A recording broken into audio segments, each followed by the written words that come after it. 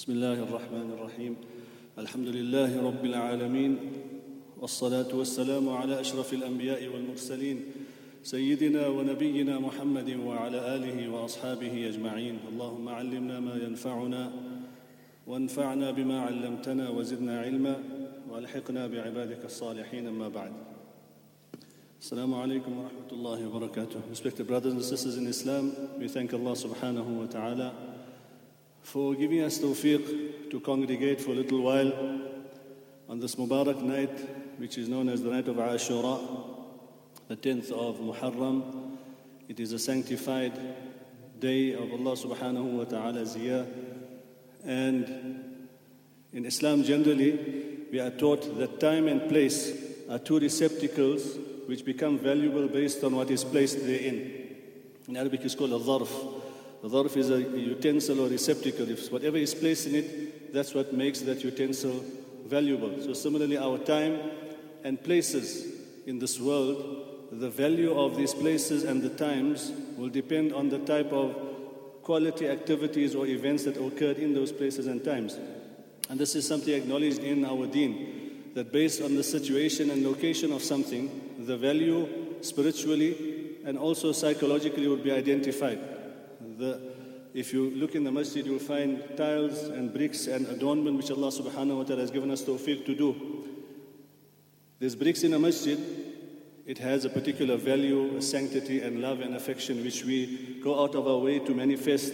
We ensure that it's always clean, it's maintained. This is part of our deen. You also get bricks in the toilet. And the spiritual recognition we give to that brick or the stone which is in the toilet obviously differs from the one in the masjid. It differs from the one which is in the Kaaba. So Allah subhanahu wa ta'ala has placed different status and different values to certain of His creations. Similarly, in time, Allah subhanahu wa ta'ala has placed certain levels of value and status in times based on events which occurred in those times in the past. And inshallah we'll touch on some of those things. Very briefly, we have a program and we're very fortunate that we have a colleague of ours, Qari Abdul Baasit, Kazi, who he graduated at Darul Zakaria many years ago. He's an Ustad of Qiraat and Imam in Toronto in Canada, and he is visiting his family back home. So we are honored that he has blessed us with his presence, inshallah. So we request him to render a recitation, inshallah, after which our Imams will also participate in the rest of the program. Qari Abdul Baasit.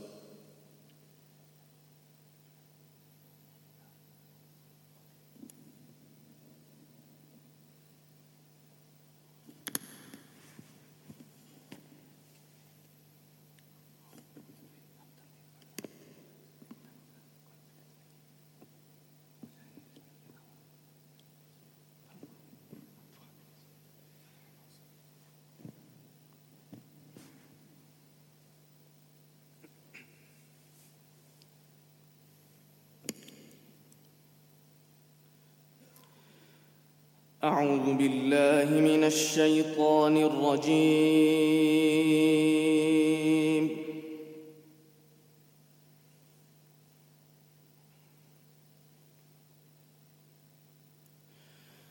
بسم الله الرحمن الرحيم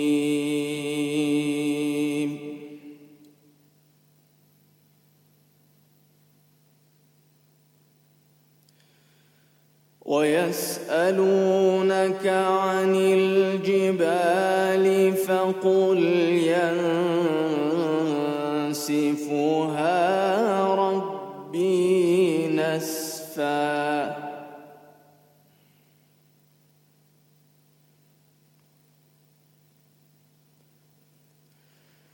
فيذرها قاعا صفصفا لا ترى فيها عوجا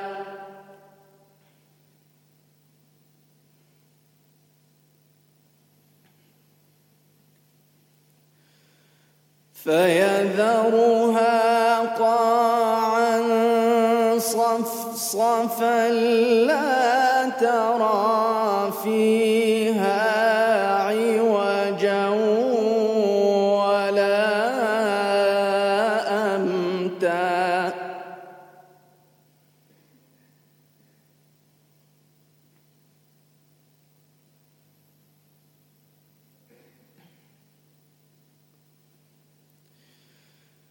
يومئذ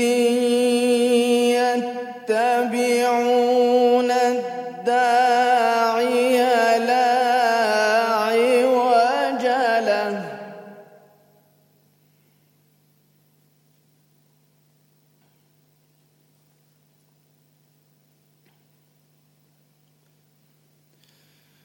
يومئذ يتبعون الداعي لا عوج له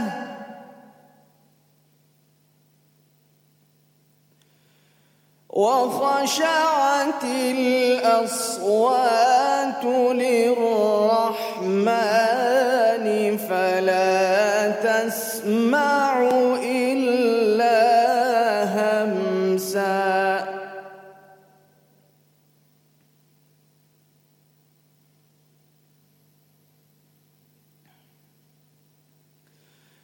يومئذ لا تنفع الشفاعة إلا من أذن له الرحمن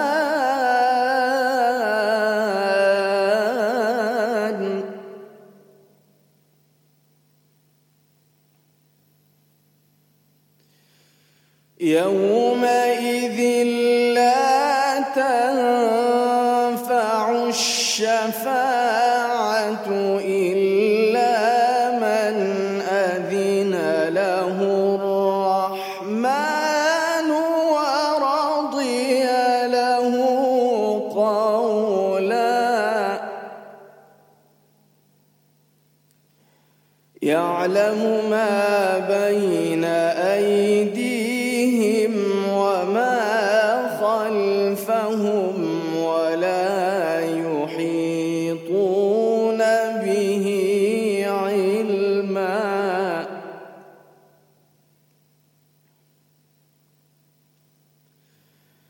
وعنت الوجوه للحي القيوم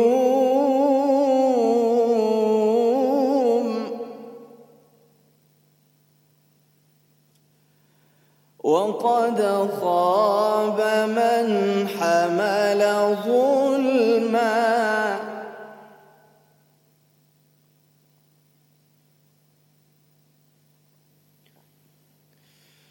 ومن يعمل من الصالحات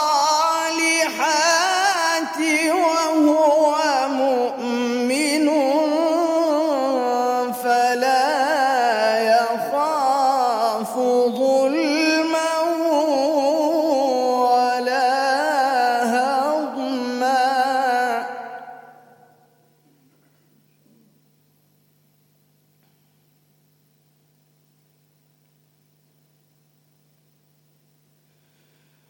وكذلك أنزلناه قرآنا عربيا وصرفنا فيه من الوعيد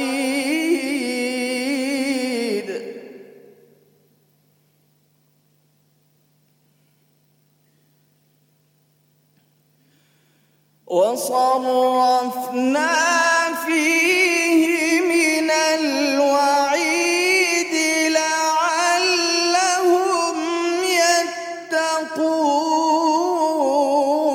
يتقون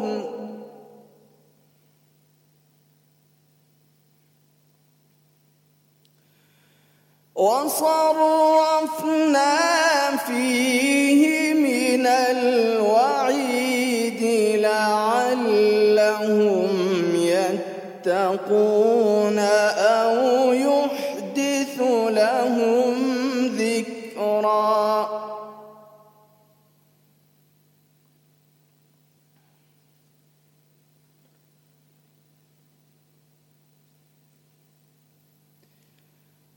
أعوذ بالله من الشيطان الرجيم بسم الله الرحمن الرحيم.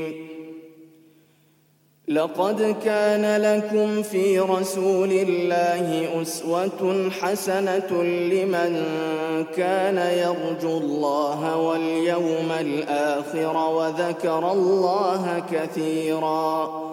ولما رأى المؤمنون الأحزاب قالوا هذا ما وعدنا الله ورسوله وصدق الله ورسوله وما زادهم إلا إيمانا وتسليما.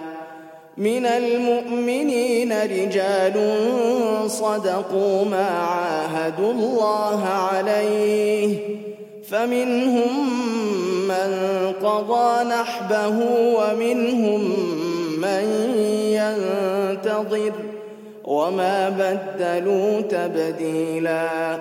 ليجزي الله الصادقين بصدقهم ويعذب المنافقين إن شاء أو يتوب عليهم إن الله كان غفورا رحيما. ورد الله الذين كفروا بغيظهم لم ينالوا خيرا وكفى الله المؤمنين القتال وكان الله قويا عزيزا. وأنزل الذين ظاهروهم من أهل الكتاب من صياصيهم وقذف في قلوبهم الرعب فريقا تقتلون وتأسرون فريقا. وأورثكم أرضهم وديارهم وأموالهم وأرضا لم تطئوها وكان الله على كل شيء قديرا. يا أيها النبي قل لأزواجك إن كنتن تردن الحياة الدنيا وزينتها فتعالين أمتعكن وأسرحكن سراحا جميلا. وإن كنتن تردن الله ورسوله والدار الآخرة فإن الله أعد للمحسنات منكن أجرا عظيما. يا نساء النبي من يأت منكن بفاحشة مبينة يضاعف لها العذاب ضعفين وكان ذلك على الله يسيرا. ومن يقنت منكن لله ورسوله وتعمل صالحا نؤتها أجرها مرتين وأعتدنا لها رزقا كريما. صدق الله العظيم.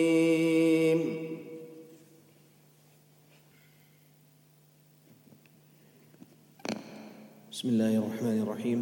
Inshallah we'll recite a salawat and we request our brothers to join in the repeated words of Allahumma salli ala Sayyidina Muhammad. Allahumma salli ala Sayyidina Muhammad.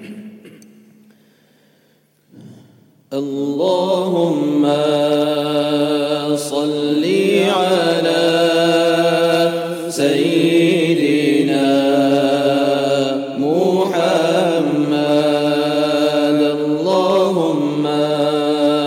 صل على سيدنا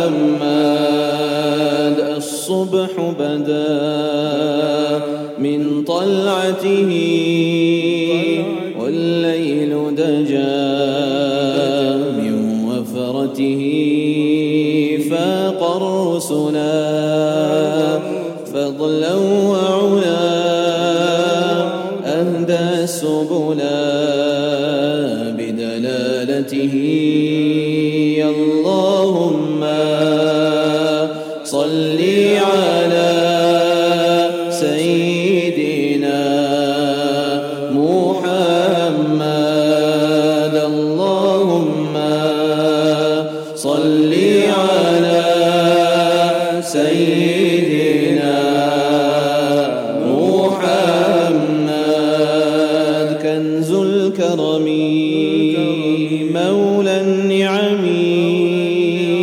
هادي الأمم بشريعته أزكى النسب أعلى الحسب كل العرب في خدمته اللهم صل على سيدنا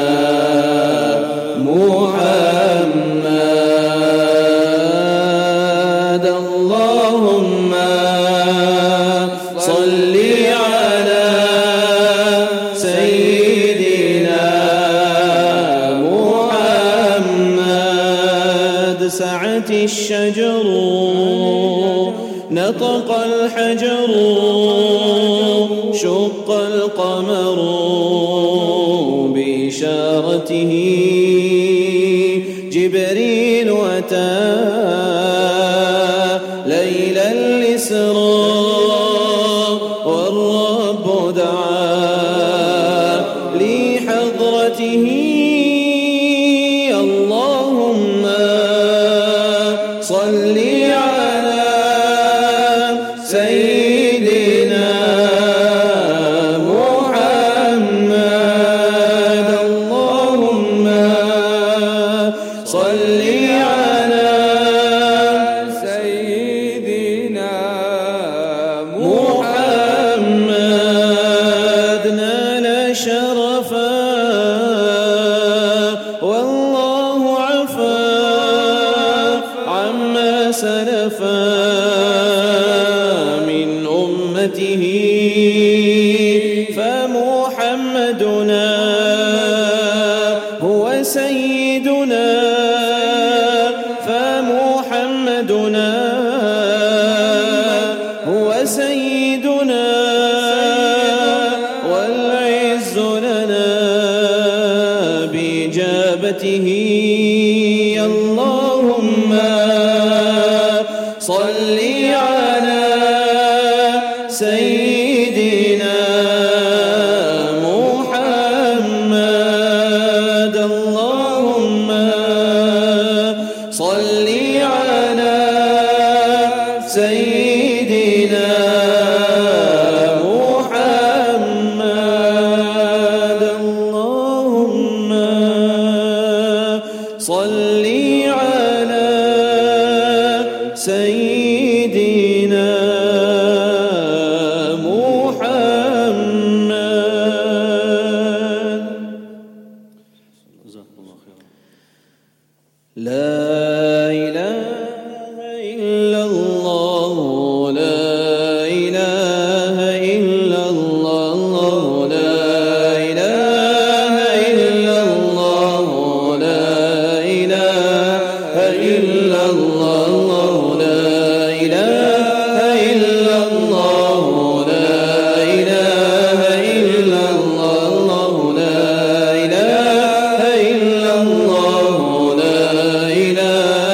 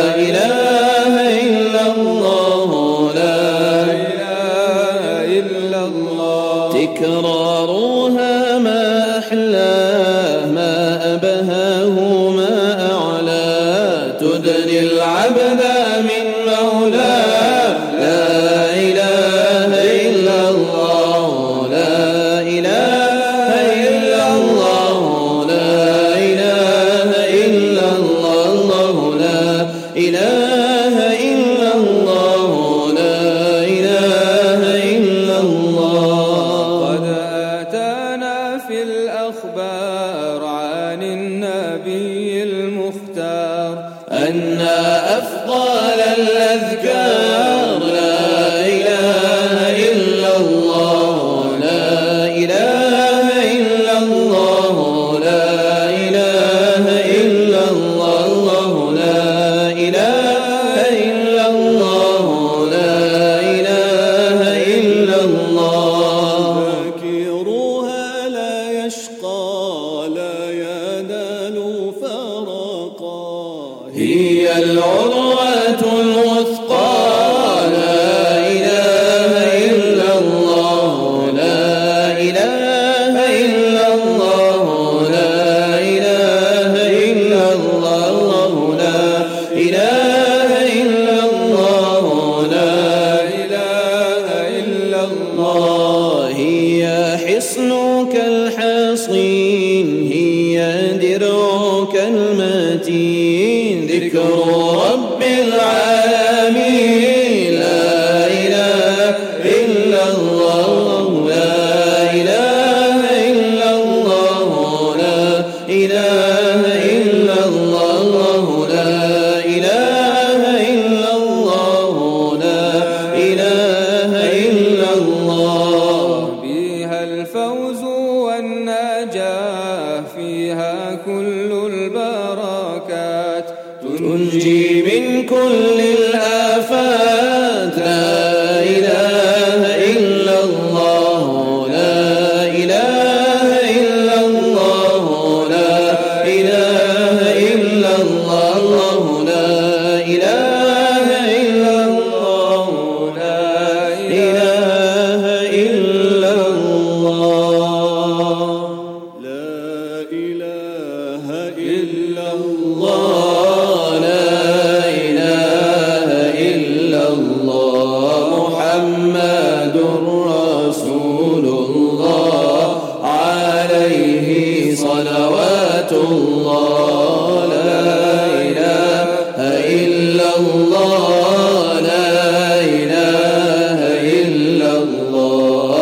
محمد رسول الله عليه صلوات الله. هي شفاء الصدور هي نور على نور ذكر ربك الغفور لا إله إلا الله لا إله إلا الله لا إله إلا الله محمد رسول الله عليه صلوات الله. فيها للسقم دواء فيها للضعف قوة هي كلمة التقوى لا إله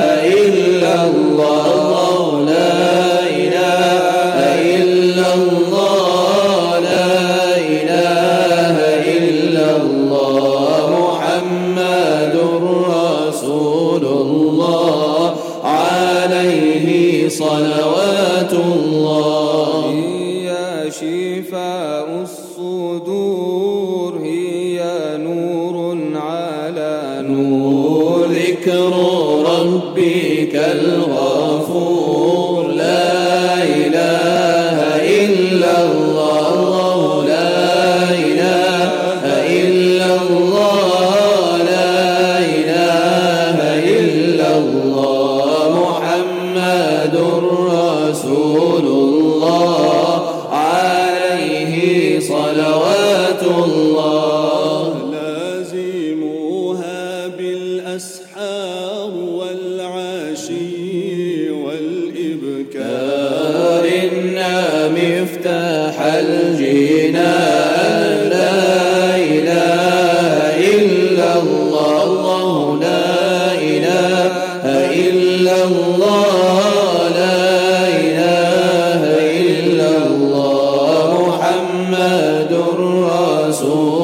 الله عليه صلوات الله لازموها بالأسحار والعشي والإبكار تستمد من أنوار لا إله إلا الله لا إله إلا الله لا إله إلا الله محمد رسول الله عليه صلوات الله خير الخلق عند الله صاحب العز والجاه خاتم رسل الإله محمد رسول الله لا إله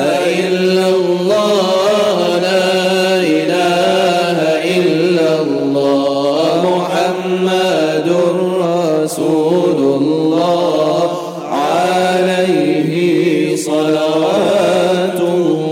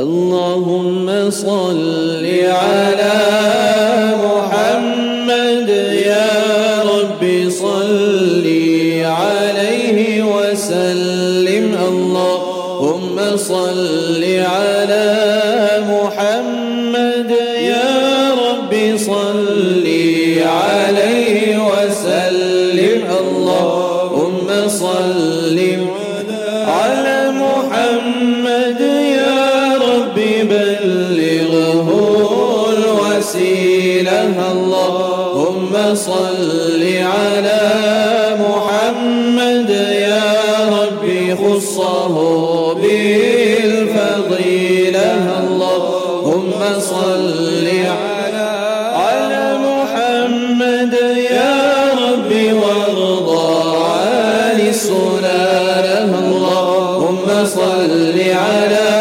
محمد يا رب وارضى عن الصحابة اللهم صل على محمد يا رب وارحم كل مسلم اللهم صل على محمد يا رب وارحمنا جميعا اللهم صل على محمد يا رب واصلح كل مصلح اللهم صل على محمد يا رب وكفي كل مؤذي اللهم صل على محمد يا رب وارزقنا الشهادة اللهم صل على محمد يا رب حطنا بالسعادة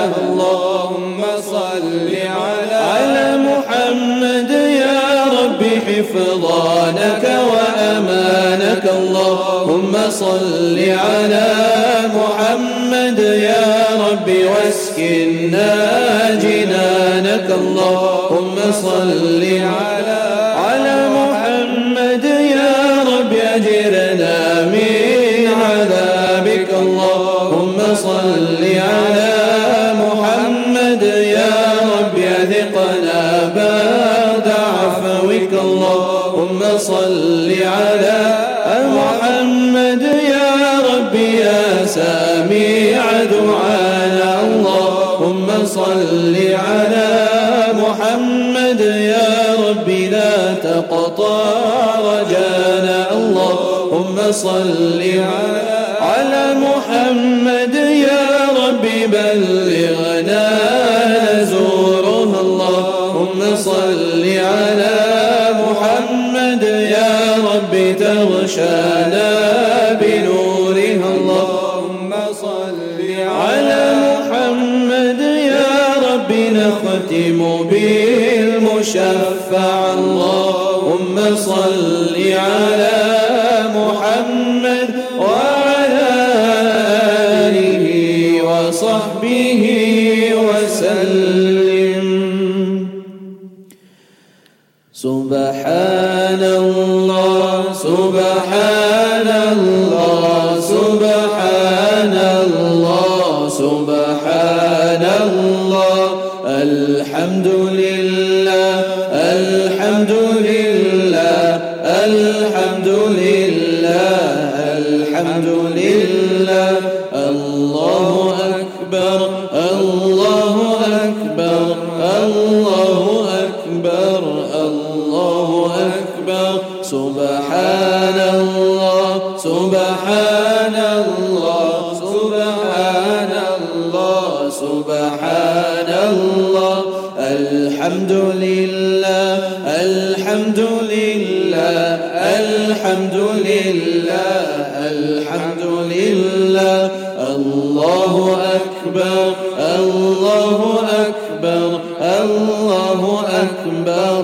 الله أكبر سبحان الله سبحان الله سبحان الله سبحان الله الحمد لله الحمد لله الحمد لله الحمد لله الله أكبر الله أكبر الله أكبر الله أكبر سبحان الله سبحان الله سبحان الله سبحان الله الحمد لله الحمد لله الحمد لله الحمد لله الله أكبر الله أكبر الله أكبر الله أكبر الله الله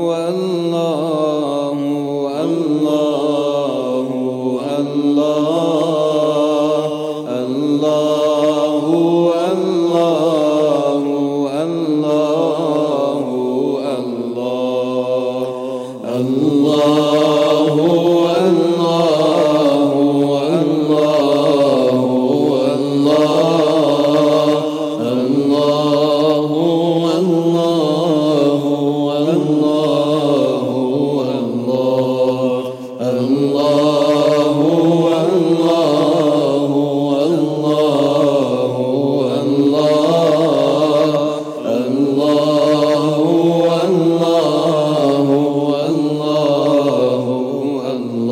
الله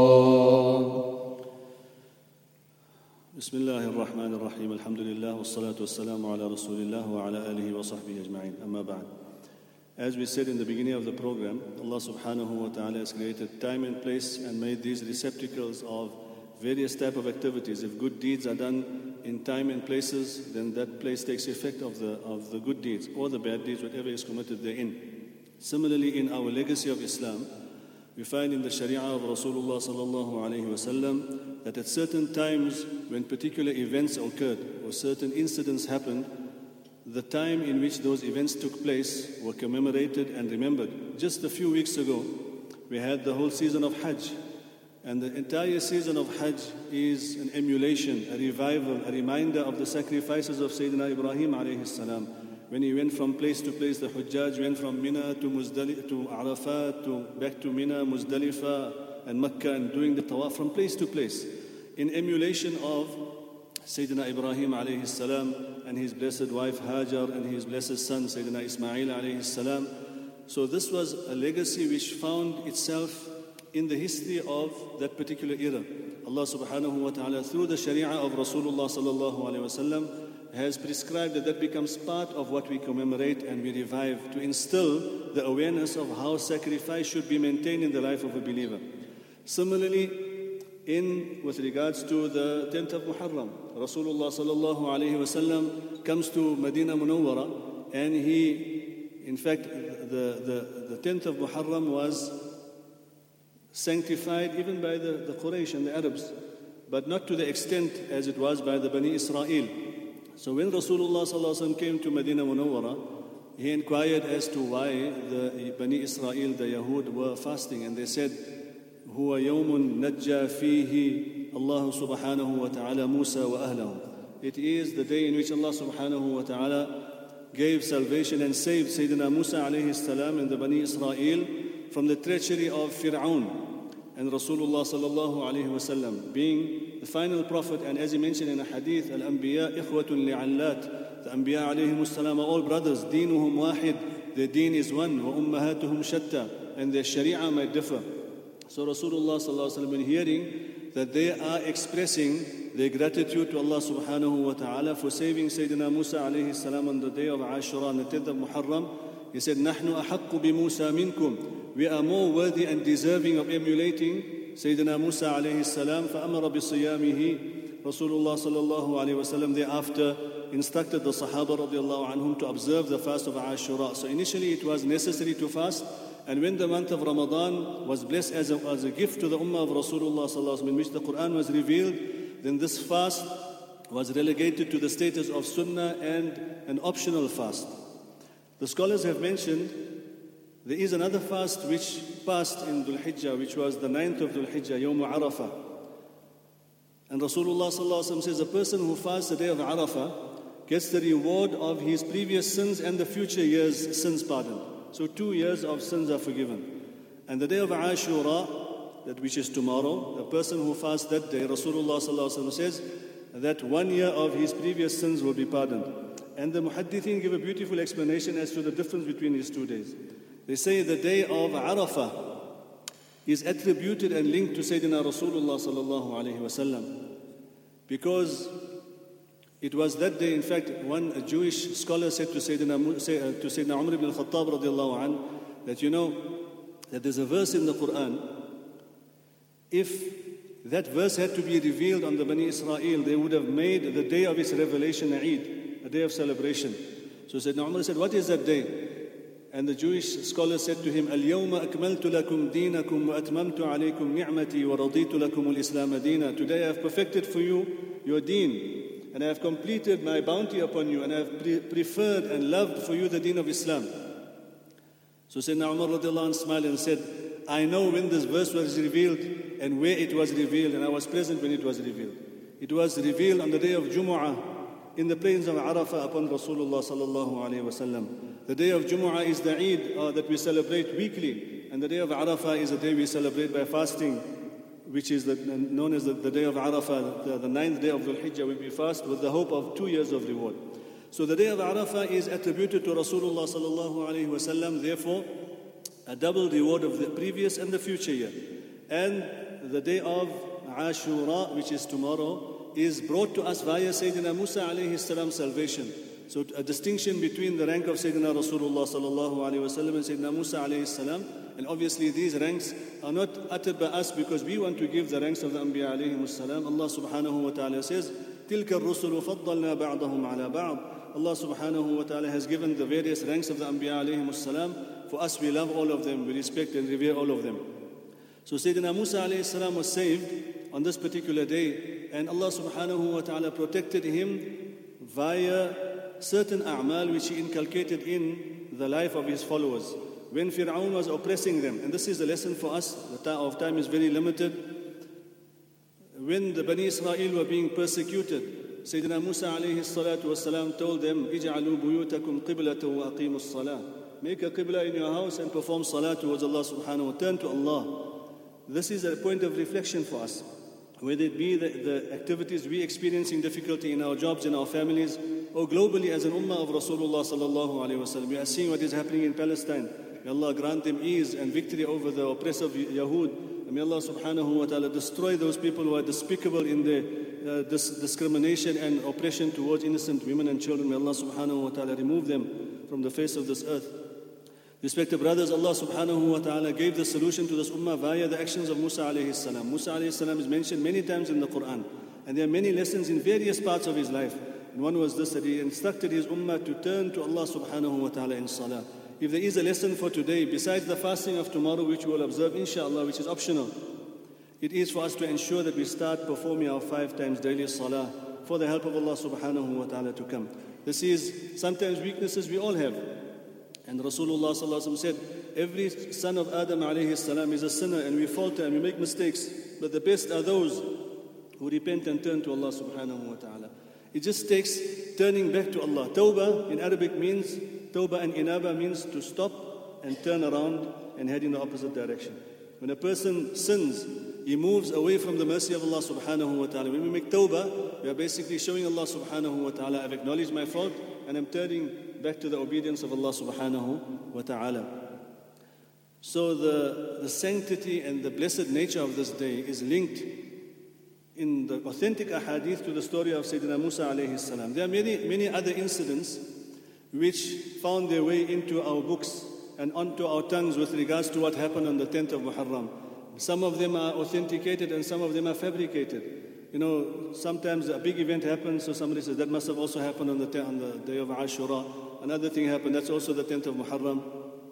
And whatever is correctly and authentically proven from Rasulullah sallallahu alaihi wasallam, that is what we are allowed to say. Nabi sallallahu alaihi wasallam said. Rasulullah sallallahu alaihi wasallam has prohibited us from attributing something to him which he didn't say. He said, "Man kadhaba alayya muta'ammidan falyatabawwa maq'adahu min an-nar." That person who falsely attributes to me something which I didn't say should prepare his abode in the fire of Jahannam. So yes, if something has been documented historically and it doesn't contravene any of the essential integral parts of our Sharia, there's no harm in mentioning it as an historical fact. But we do not say Rasulullah sallallahu alaihi wasallam said so. So there is a narration in Musnad of Imam Ahmad rahmatullah alayhi of Sayyidina Nuh alayhi salam being given salvation on this day, but there is some academic discussion around the strength of that particular narration. And the other events which have been mentioned of Yunus alayhi salam and various other things we hear at times like this, many of them have not been authenticated. So the most authentic is the fact that Sayyidina Musa alayhi salam was protected by Allah subhanahu wa ta'ala.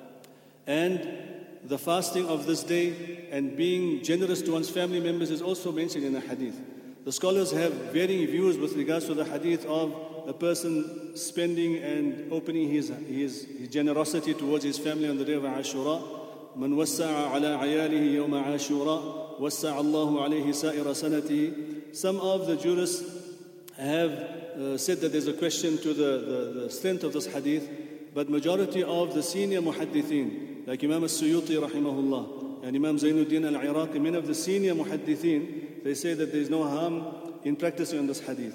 It should be done within moderation, and it should be done within permissible things. If a person spends on the family, the parents, the needy of the community, outside our community, this will all be included in the virtue of spending on this particular day.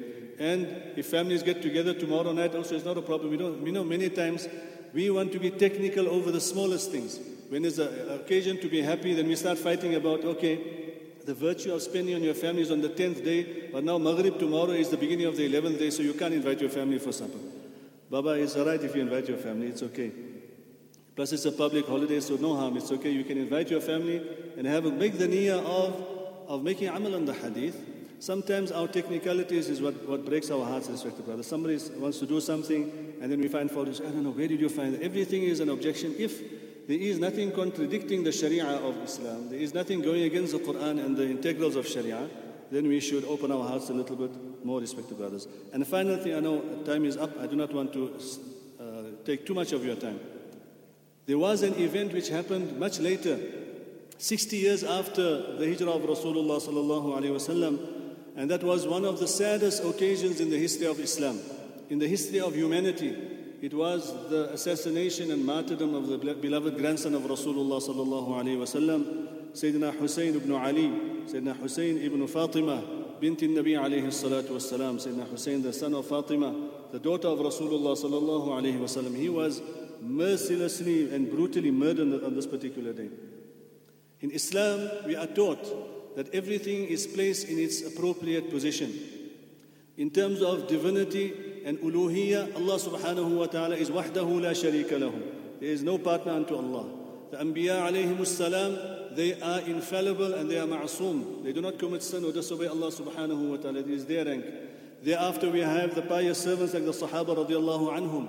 And they are mahfud. Allah subhanahu wa ta'ala protected them and gave them the promise of Jannah. After them, there are all the other human beings who make mistakes and they falter. And so everything has its place. We do not give the level of a non-sahabi the status of a sahabi, or the status of a sahabi the status of a nabi. Nor do we elevate a nabi to the status of being ilah. So everything has to have its place. Similarly, respected brothers, when we understand the day of Ashurà, the virtue of this day was mentioned in the lifetime of Rasulullah sallallahu alaihi wasallam, linking it to the incident of Musa alayhi salam. Yes, it so happened that Allah subhanahu wa ta'ala, when He wished to honor the grandson of Rasulullah sallallahu alaihi wasallam with the highest rank of martyrdom and allowing him to enter the gardens of Jannah with the crown of being the king of the youth of Jannah, it was the day of Ashurā that Allah subhanahu wa ta'ala honored him with. The day of Ashurā is not a day in which we lament and we need to learn the events that had occurred on this particular occasion. Because without familiarizing ourselves with the history of what happened to Sayyidina Hussein and what the Sahaba radiallahu anhum, how they supported him, many times there are other factions and groups who have an adulterated and a warped understanding of the history of Islam. They've adjusted Islam and fabricated another type of understanding and tried to patch it onto the body of Islam, and then thereby resulting in deviation, saying that Sayyidina Hussein radiallahu anh, making it a Sunni and a Shi'i matter. The people who oppressed, and if you allow me a few minutes, I just want to touch on something which is coming to mind now. So after the 60th year after Hijrah, Sayyidina Hussein radiallahu anh was in Medina Munawwara. He was informed that Sayyidina Muawiyah, who was a Sahabi, had passed away, and his son has now taken his position. His name was Yazid. And this Yazid, Sayyidina Hussein radiallahu anh, and many of the Sahaba were not happy with him. He's not a Sahabi. Yazid is not a Sahabi. And they refused to take the Pledge of Allegiance. At that time, the people of Kufa, who were initially the followers of Sayyidina Ali radiallahu anh before that, they sent letters to Sayyidina Hussein, who now left Medina and came to Mecca. They said to him that, come to Kufa, we lived with your father and we prefer living with you, so we will give you a place to settle in Kufa, and you will be our leader in Kufa. And sometimes in the historical narrations it is mentioned up to 600 letters were received at a time in Mecca.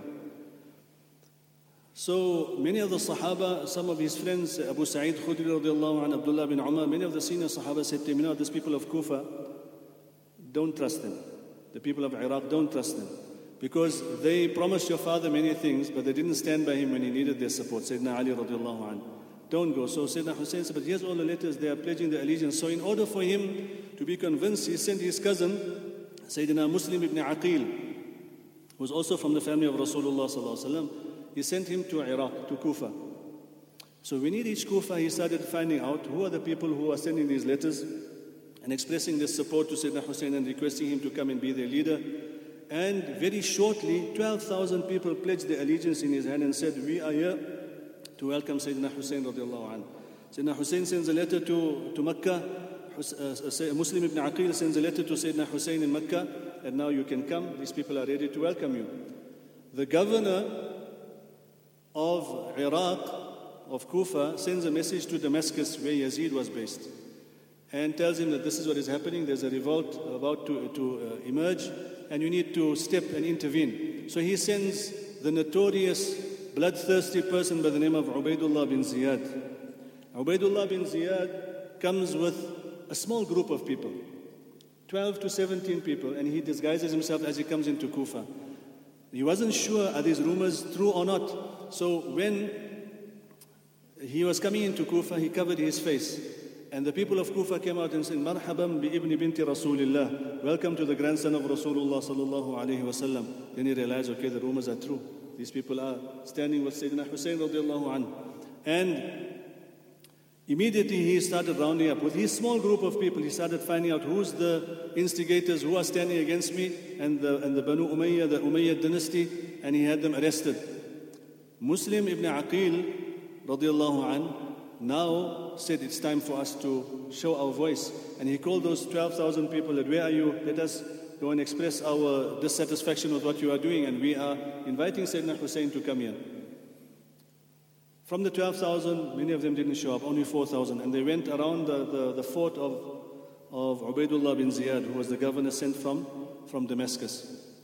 And he looked at them and he sent his spies around to the families to tell the family members of these youngsters, when the big army comes from Damascus, they're not going to leave any one of them. And gradually, all those people who sent the letters of support to Sayyidina Hussein, in the hundreds and the thousands to come to Iraq and we will look after you, they are the same ones who started moving away from Muslim ibn Aqil, who he sent as his representative. And by the time it was Maghrib, he was standing alone and he was walking alone in the alleys of Kufa.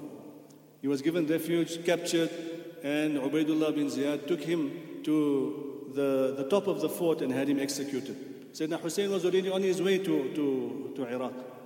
As he comes to the place which is known as Karbala, Sayyidina Hussein radiallahu anhu is confronted by one of the commanders of the army of Ubaidullah bin Ziyad. And he says to them, he realizes that now there's no chance of him entering Kufa because of the one is the oppression of the army which is coming towards him. And in the same army that came to stop him now were the people who sent letters to him.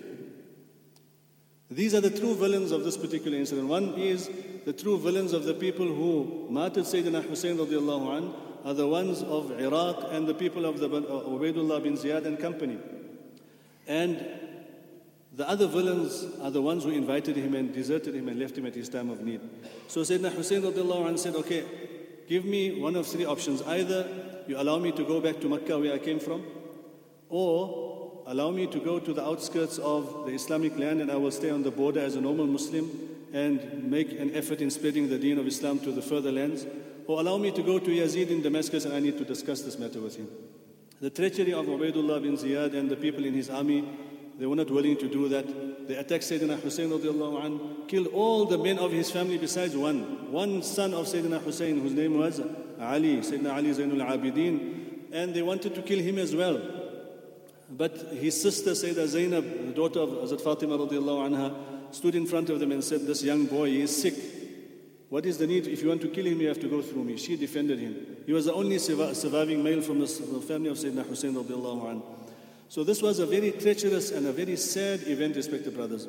What had happened thereafter, eventually the family of Nabi Sallallahu Alaihi Wasallam ended up going back to Medina Munawwara. But these people who deserted Sayyidina Hussein, the next year and the following year, they realized their folly and their blunder. They realized, hey, we deserted the grandson of Rasulullah Sallallahu Alaihi Wasallam at his time of need. So the following year, they went back to Karbala to start wailing and weeping and beating themselves up, blaming themselves for what they had done. And they called themselves the Tawwabin, the repenters. They called themselves, we're repenting for deserting. Sayyidina Hussein is shaheed already, he's already in Jannah, but what you needed to do, you didn't do. So, from that group emerged an idea.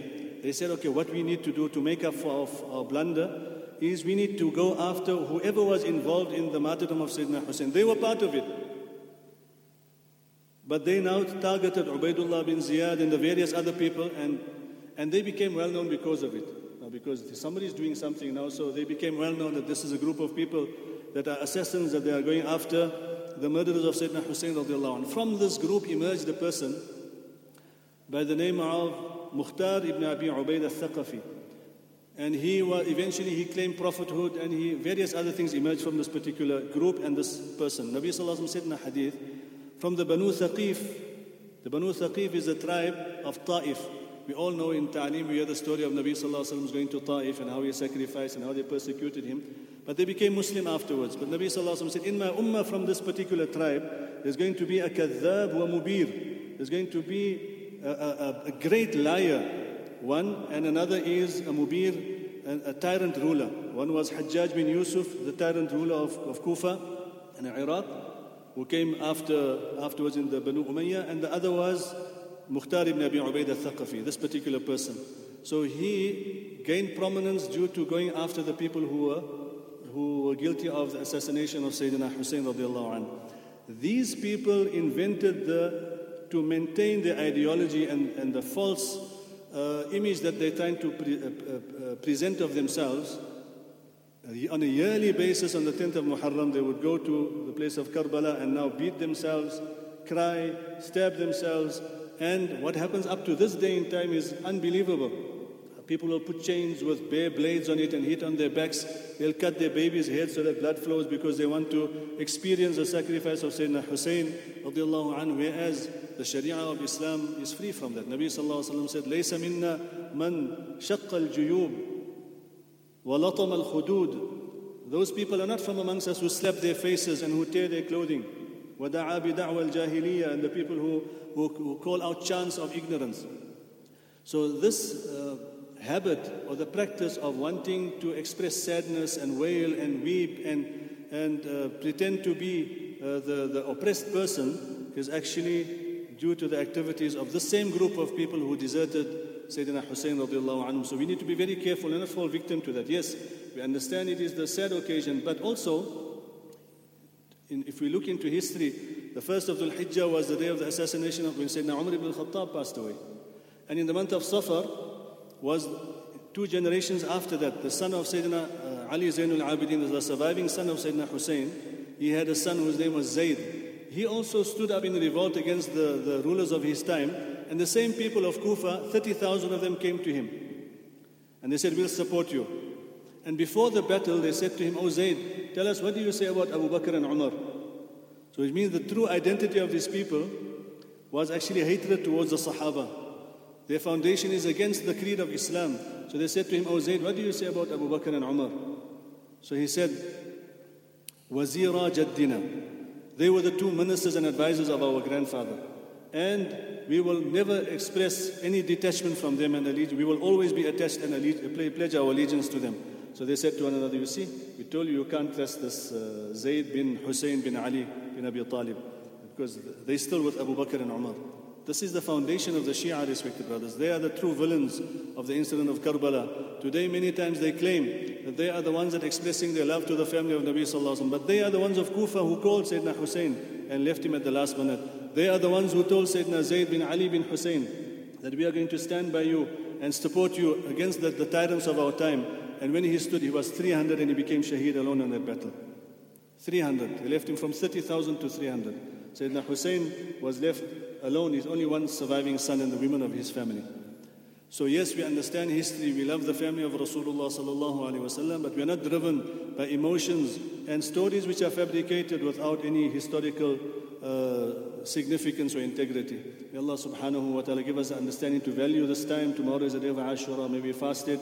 May Allah give us the blessings, and may Allah send the nusra and the help that He sent for Sayyidina Musa alayhi salam. May Allah send that for the ummah of Rasulullah sallallahu alaihi wasallam. May Allah send it upon our Muslim brothers and sisters in Palestine, in Gaza, in the various parts of the world. And may Allah subhanahu wa ta'ala give us tawfiq to turn to Him in repentance.